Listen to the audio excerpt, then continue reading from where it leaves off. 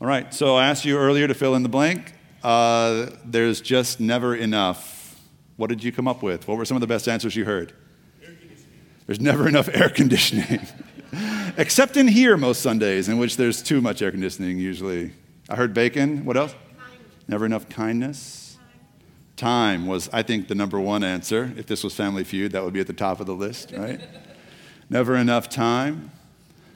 Love. I heard someone say there's never enough of me to go around, which sounds a little pretentious, but I get it. I totally get it.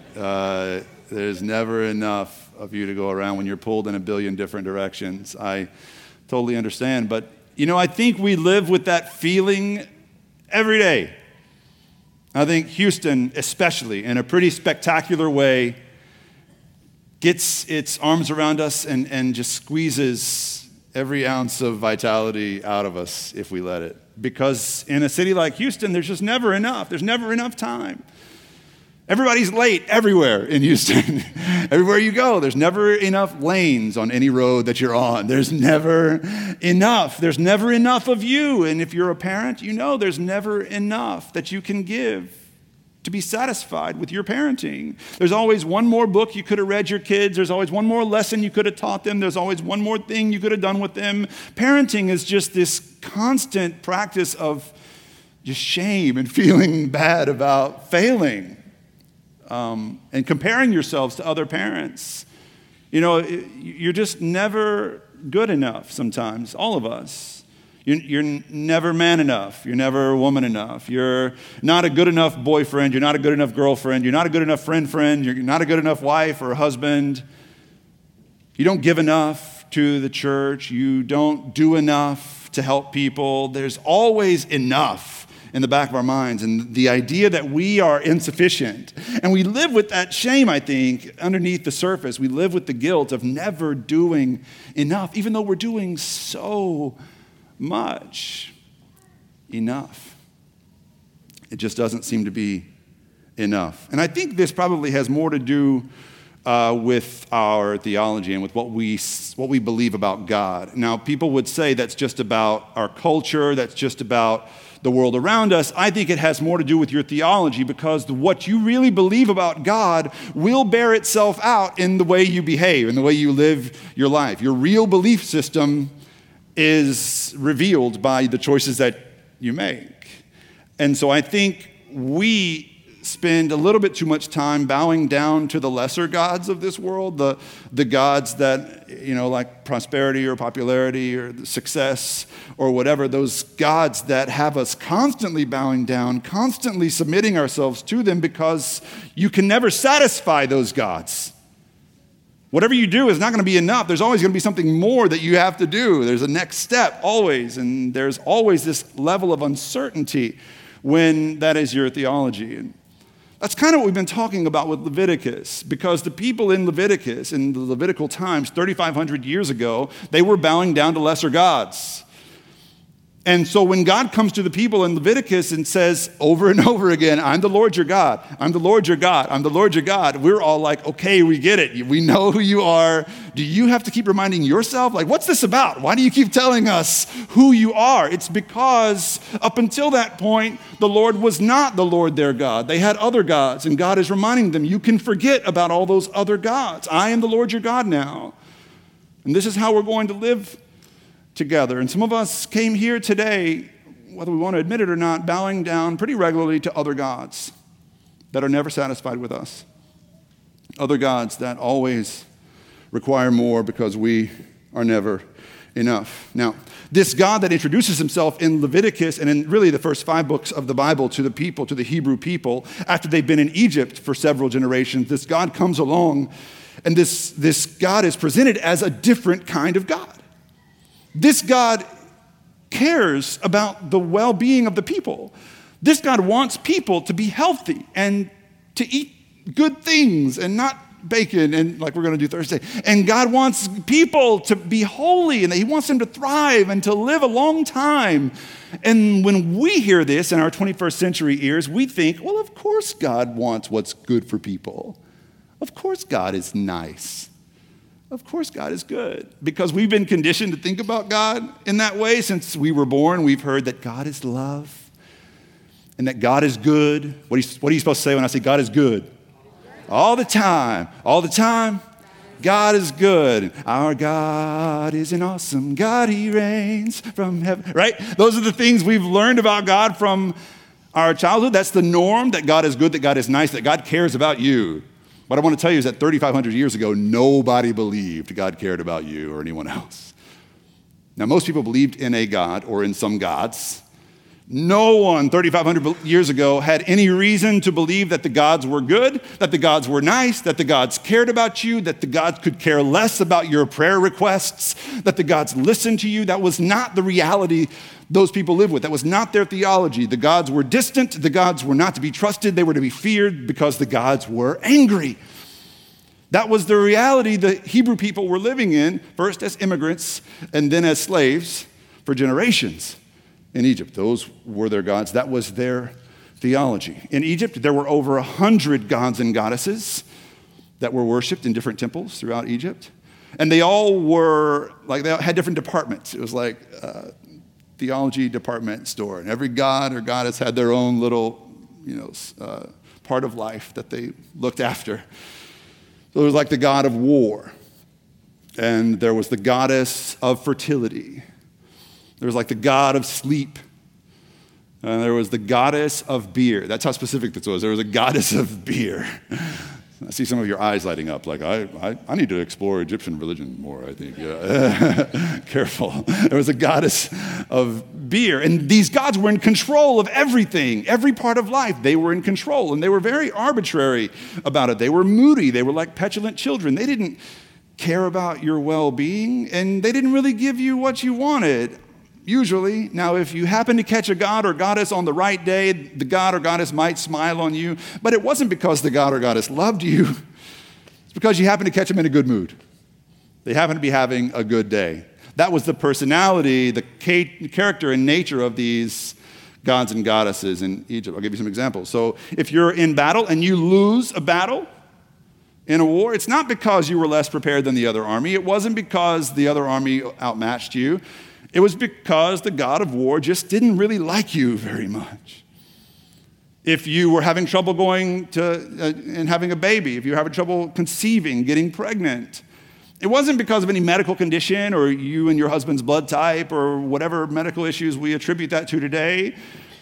It was because the goddess of fertility didn't really care about you, was angry at you, was disappointed in you, had enough of you, was tired of you, asking all the time for a baby and didn't really want to hear it anymore. That was the reality. Whenever you had trouble getting to sleep, you had like recurring nightmares. It was because the god of sleep just didn't really like you very much. If you went to Specs and they were out of everything except Bud Light Lime, like the goddess of beer just hated you. That was the only reason. There was no other reason. You can replace that joke with any other beer that you hate, right? So Miller Lite or anything else that you really think is disgusting. Bud Light Lime is the worst. So if that happened, the goddess of beer hated you. And so Leviticus comes along, and the Hebrew people are wandering in the wilderness. They've escaped their slavery in Egypt, and Leviticus introduces this new kind of God who is wanting not only the well-being of the people. This God wants to be among the people. This God doesn't want to be high and mighty in the clouds, overseeing things, playing it out like a chessboard where you are the pawn. This God says, let me be with you. Let's be in relationship. Let me show you the better way to live. Let me be among you. And it was just an absurd idea at the time. This theology would have been an absurd notion that God wants to be among you. And it is so dramatically different from what was happening in Egypt. Because what was happening there perpetuated anxiety among the people. Let me tell you why. If you're a farmer, your family depends on your success in farming, and there's been a drought, and you go to the God of the harvest temple, and you take whatever it is you can find and you offer it up, money or livestock or whatever it is you can find, and you offer it up to the God of the harvest in the hopes that he will send you some rain so that your family doesn't starve, and then you go home. When you leave that place, you don't feel any more assured than when you came. You're still just as scared of a drought. You're still just as afraid that the God doesn't care about you. So you go home and you wait 6 weeks and no rain comes. What do you do then? You put together some other bigger, more valuable offering, and you go back and you give all that you have to this God in the hopes that you'll get his attention and satisfy him. Finally, the same thing happens. No more rain. Your family is starving. And this is the kind of perpetual anxiety that led to extreme religious practices in the time, like child sacrifice, that was common throughout the region. Not so much in Egypt. It did happen in Egypt, but throughout the region was pretty common at this time. Because when you have nothing else to give, when you have nothing left, and the rest of your family is starving, what are you going to offer this God to try and get his attention so that he will send some rain? So you get the idea. There was just this constant fear, this constant anxiety in relationship to the gods. And so that's what the Hebrew people had grown used to. They were accustomed and assimilated to that kind of religion. So these are the gods that they worshiped. So that's why God says over and over in Leviticus, I'm the Lord your God. Here we have in Exodus 34, this is where God describes himself to the people. Exodus 34, God says, the Lord, a God merciful and gracious, slow to anger and abounding in steadfast love and faithfulness, keeping steadfast love for the 1000th generation, forgiving iniquity, forgiving transgression, forgiving sin. Here we have the ludicrous, absurd idea that there is a God somewhere who not only forgives sin, this God forgives all the sin of all time. This God forgives to the 1000th generation. It is this incredible idea that a God doesn't just punish sin. This God doesn't profit from your sin. This God forgives sin. This brings us to Leviticus 16, my favorite story in Leviticus. Take your Bibles out, if you will. Leviticus 16 is the chapter where we will be today. If you have your phones or tablets that you use for reading the Bible, that's great too. Otherwise, just follow along with me on the screens in Leviticus 16. What we have here is we're describing in Leviticus 16, the holiest day of the Jewish year. It's called Yom Kippur. It means the Day of Atonement. And it was the day that the people all came together to have all of their sins forgiven. And to begin the Day of Atonement, the high priest Aaron would go into the holiest place, into the sanctuary, and he would kill a bull to atone for his own sins. Because Aaron had to be clean and atoned for too, because he was just a guy. Even though he was a priest, a sinner like everyone else. And if he's going to stand in for all the other people, he needs to get his sin taken care of first. So he slaughters the bull and offers the bull's blood up as a sin offering. Now, I know this kind of makes us queasy. Any animal lovers in the house? Okay, you're going to have to deal with this for a second because this was before the days of PETA. PETA would not be happy with Levitical practice. But remember not to be, we're talking about chronological snobbery the last couple of weeks. Watch your chronological snobbery here because these people believed that their sins created a debt, a cosmic debt, a debt in the universe that someone had to pay. They believed, like we all believe, that there is a right way to live your life. There's a right way to be towards your neighbor. There's a right way to be in relationship with God. And when you fall short of that, it creates a debt. And they thought the debt was so deep, so grave, that only something as precious as blood would atone for it. So that's what's going on in Leviticus 16 so far. So here we go. They gather together. All the people, imagine all the people gathered around, all the Hebrew people in the area gathered around. Aaron has atoned for his own sin, and everyone else has brought their own sin with them. It's like they're carrying a bunch of baggage with them. Imagine all the sins you've committed for a year. Imagine remembering them, journaling them, whatever, and bringing them with you to the holy place. So all the lies they've told, all the promises they've broken, all the people they've taken for granted, all the people they've hurt, the people they've hurt that have hurt them and they haven't forgiven, all the individual sins, but then there's all the communal sins as well, the collective sins. And this is an awesome thing to think about, but the sins we commit as the people of God. And I've wondered as I prepared for this sermon, what would it be like if all the Christians in Houston got together at NRG Stadium once a year to talk about and repent from our communal sins, the ways that we have misrepresented the love of God. Just to be contrite for a moment and repent from the ways that we have turned people away from Jesus instead of welcoming them to him. This would be like, so the Day of Atonement scene was kind of like if all the Christians in Houston got together and said 1 in 4 Houstonians lives in deep poverty. And I didn't really pay attention to it this year. We didn't really do enough about it. Forgive us, God. Show us a better way. This would be like us coming together and saying there are 200 active brothels in our city, and 2 or 3 more open every single month. And most of us drive by those massage parlors or those cantinas or those seedy strip clubs without even a second thought. Not only do we not do anything about it, we have become so jaded, we don't even pray for those girls inside, more than half of whom are slaves from other places. What if we were contrite for just a day and remembered our sin? There are over 1,000 orphans in the city of Houston and even more in foster care. Do you know how many orphans and foster kids there would be in Houston if every Christian in Houston behaved like Jesus would have us to? 0. Forgive us, God.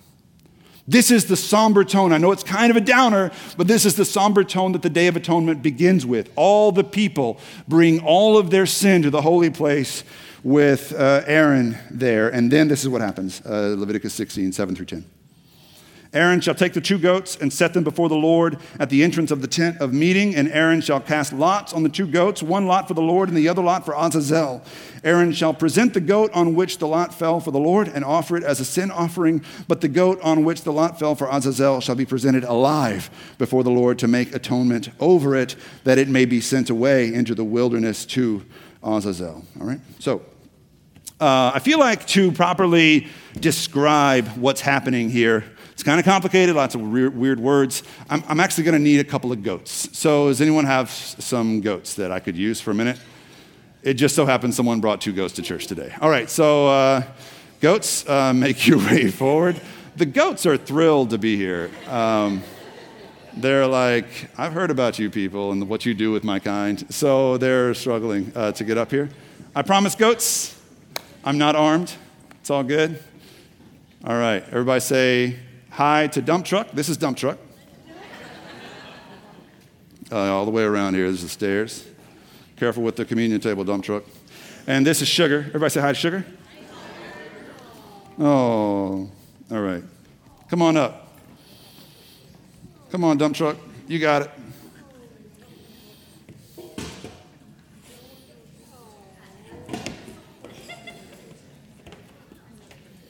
All right. Thank you, Dump Truck. Okay, don't jump.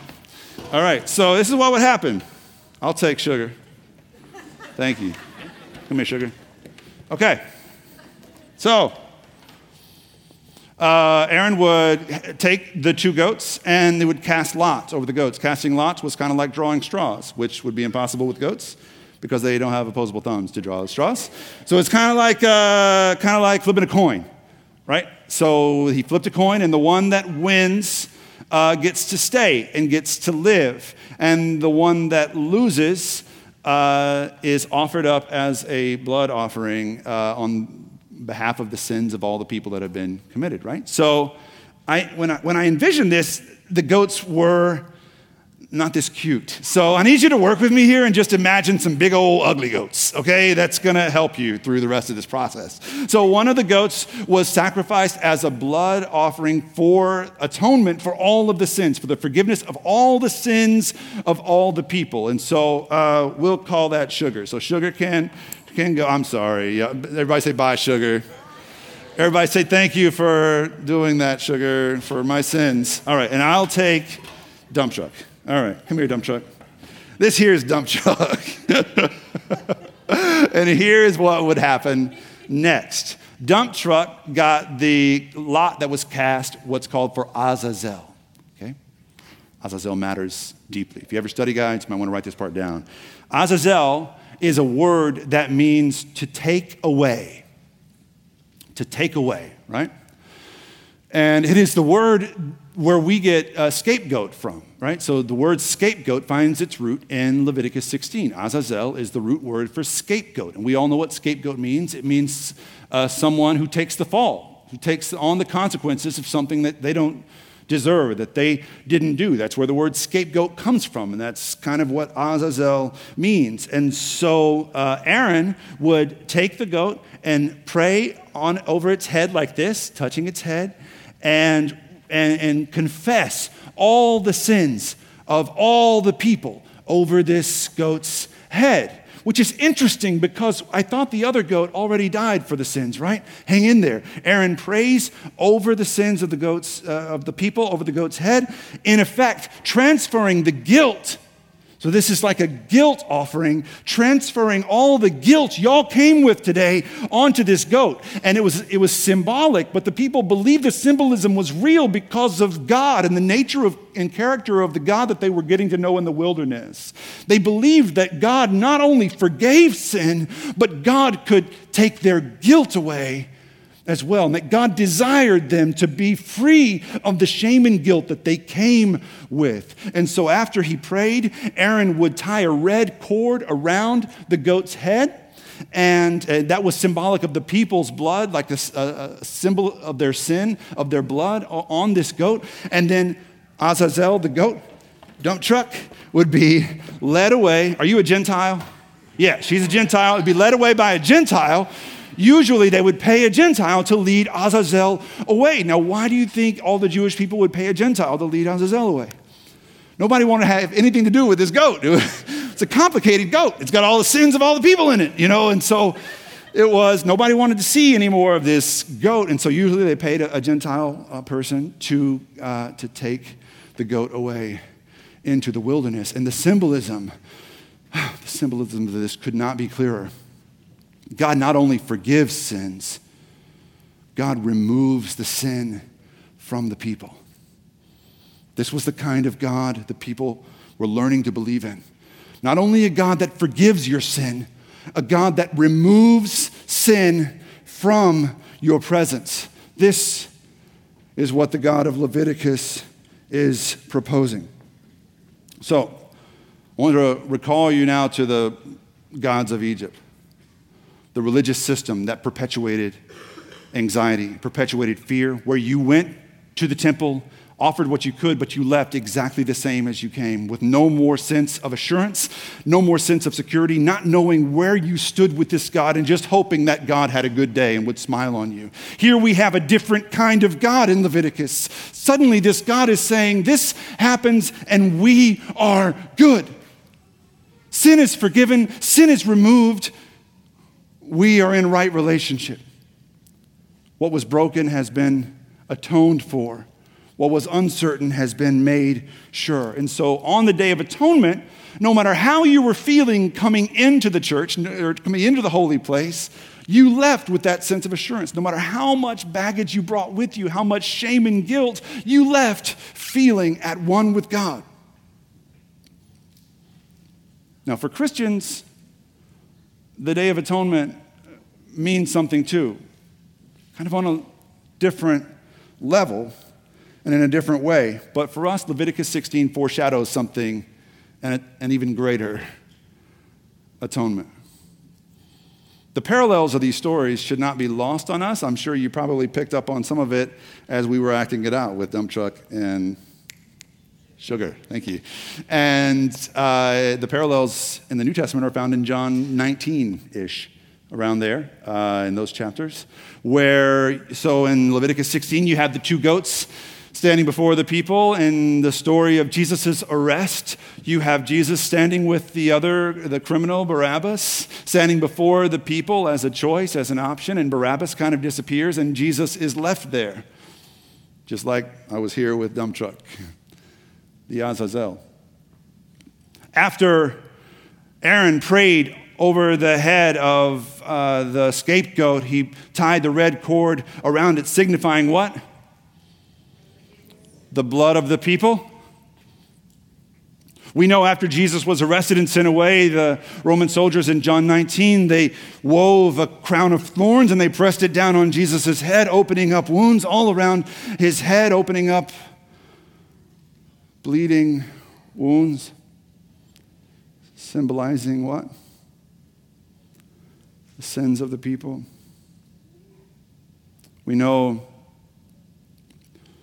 that when Jesus stood before the mob and Pontius Pilate said, "Here is your king, the king of the Jews," the mob responded, what? Pontius Pilate said, "What shall I do with him?" The mob responded, everybody says crucify him. At one point they do say crucify him, but more emphatically in John 19, they say, and I quote, "Take him away." You remember what Azazel means?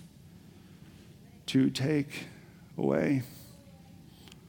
A Gentile is paid to remove the goat from the village. Who is it that leads Jesus out of the city? It takes him away. Gentiles in the form of Roman soldiers. Jesus is our scapegoat. Jesus is our Azazel. Jesus takes on himself whatever sins, whatever baggage, whatever shame you brought with you this morning, whatever shame you will ever feel or have ever felt, Jesus takes it on and pays whatever price it is you thought you owed for the things you did or left undone. And that's not even the best part. We're getting there. The best part is in Hebrews chapter 9 and 10. If you can find it in your Bibles, it's great to follow along. If not, don't let it distract you. Hebrews chapter 10 is where we will read from verses 1 through 4 and verses 11 through 18. Here we go. Since the law has only a shadow of the good things to come and not the true form of these realities, the law, that is the Old Testament religious code, can never, by the same sacrifices that are continually offered year after year, make perfect those who approach. Otherwise, would they not have ceased being offered? But in these sacrifices there is a reminder of sin year after year, for it is impossible for the blood of bulls and goats to take away sins. Amen, dump truck? Dump truck in the house? No, dump truck's gone. All right, I'm sure he would approve of that statement. And then verses 11 through 18. And every priest stands day after day at his service, offering again and again the same sacrifices that can never take away sins.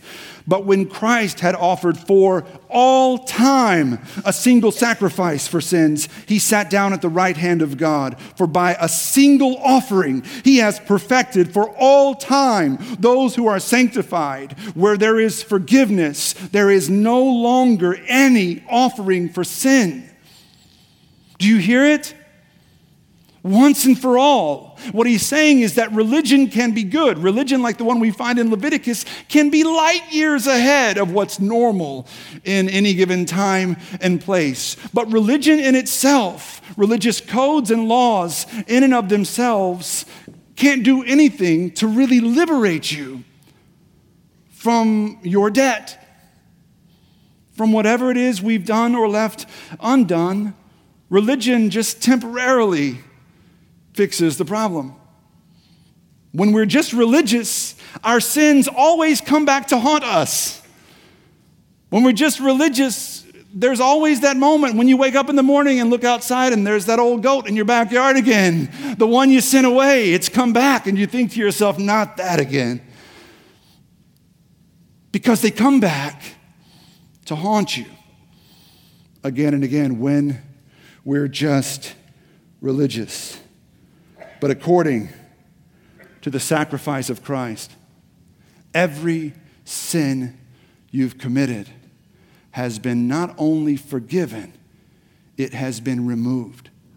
And not only Not only the sins you have committed and the shame you have felt, not only the sins you committed on your way to church this morning, today, or the shame you felt this morning walking in those doors, not only how rude you're going to be to each other in the parking lot getting out of this construction mess, not only today, not only yesterday, the sins you haven't even committed yet have already been forgiven. The things you've already done and left undone, the debt you haven't even incurred yet, it's already been paid. The things you owe, you don't owe anymore. I don't think we really get this as Christians because we still refer to ourselves as just a bunch of broken sinners. People constantly in need of some new grace and some new redemption, constantly backsliding. We don't get it because of what Christ has done once and for all. Every sin there ever was and ever will be has already been atoned for. It is a beautiful new reality. Sometimes we Christians get in the habit of telling people over and over again all the things they are not. Sometimes people get used to going to church and hearing all the ways that they are not enough, that they're not doing enough, they're not giving enough, they are not enough. But I wonder what would happen if we as Christians made a habit out of reminding people not just what they're not, reminding people of what they are.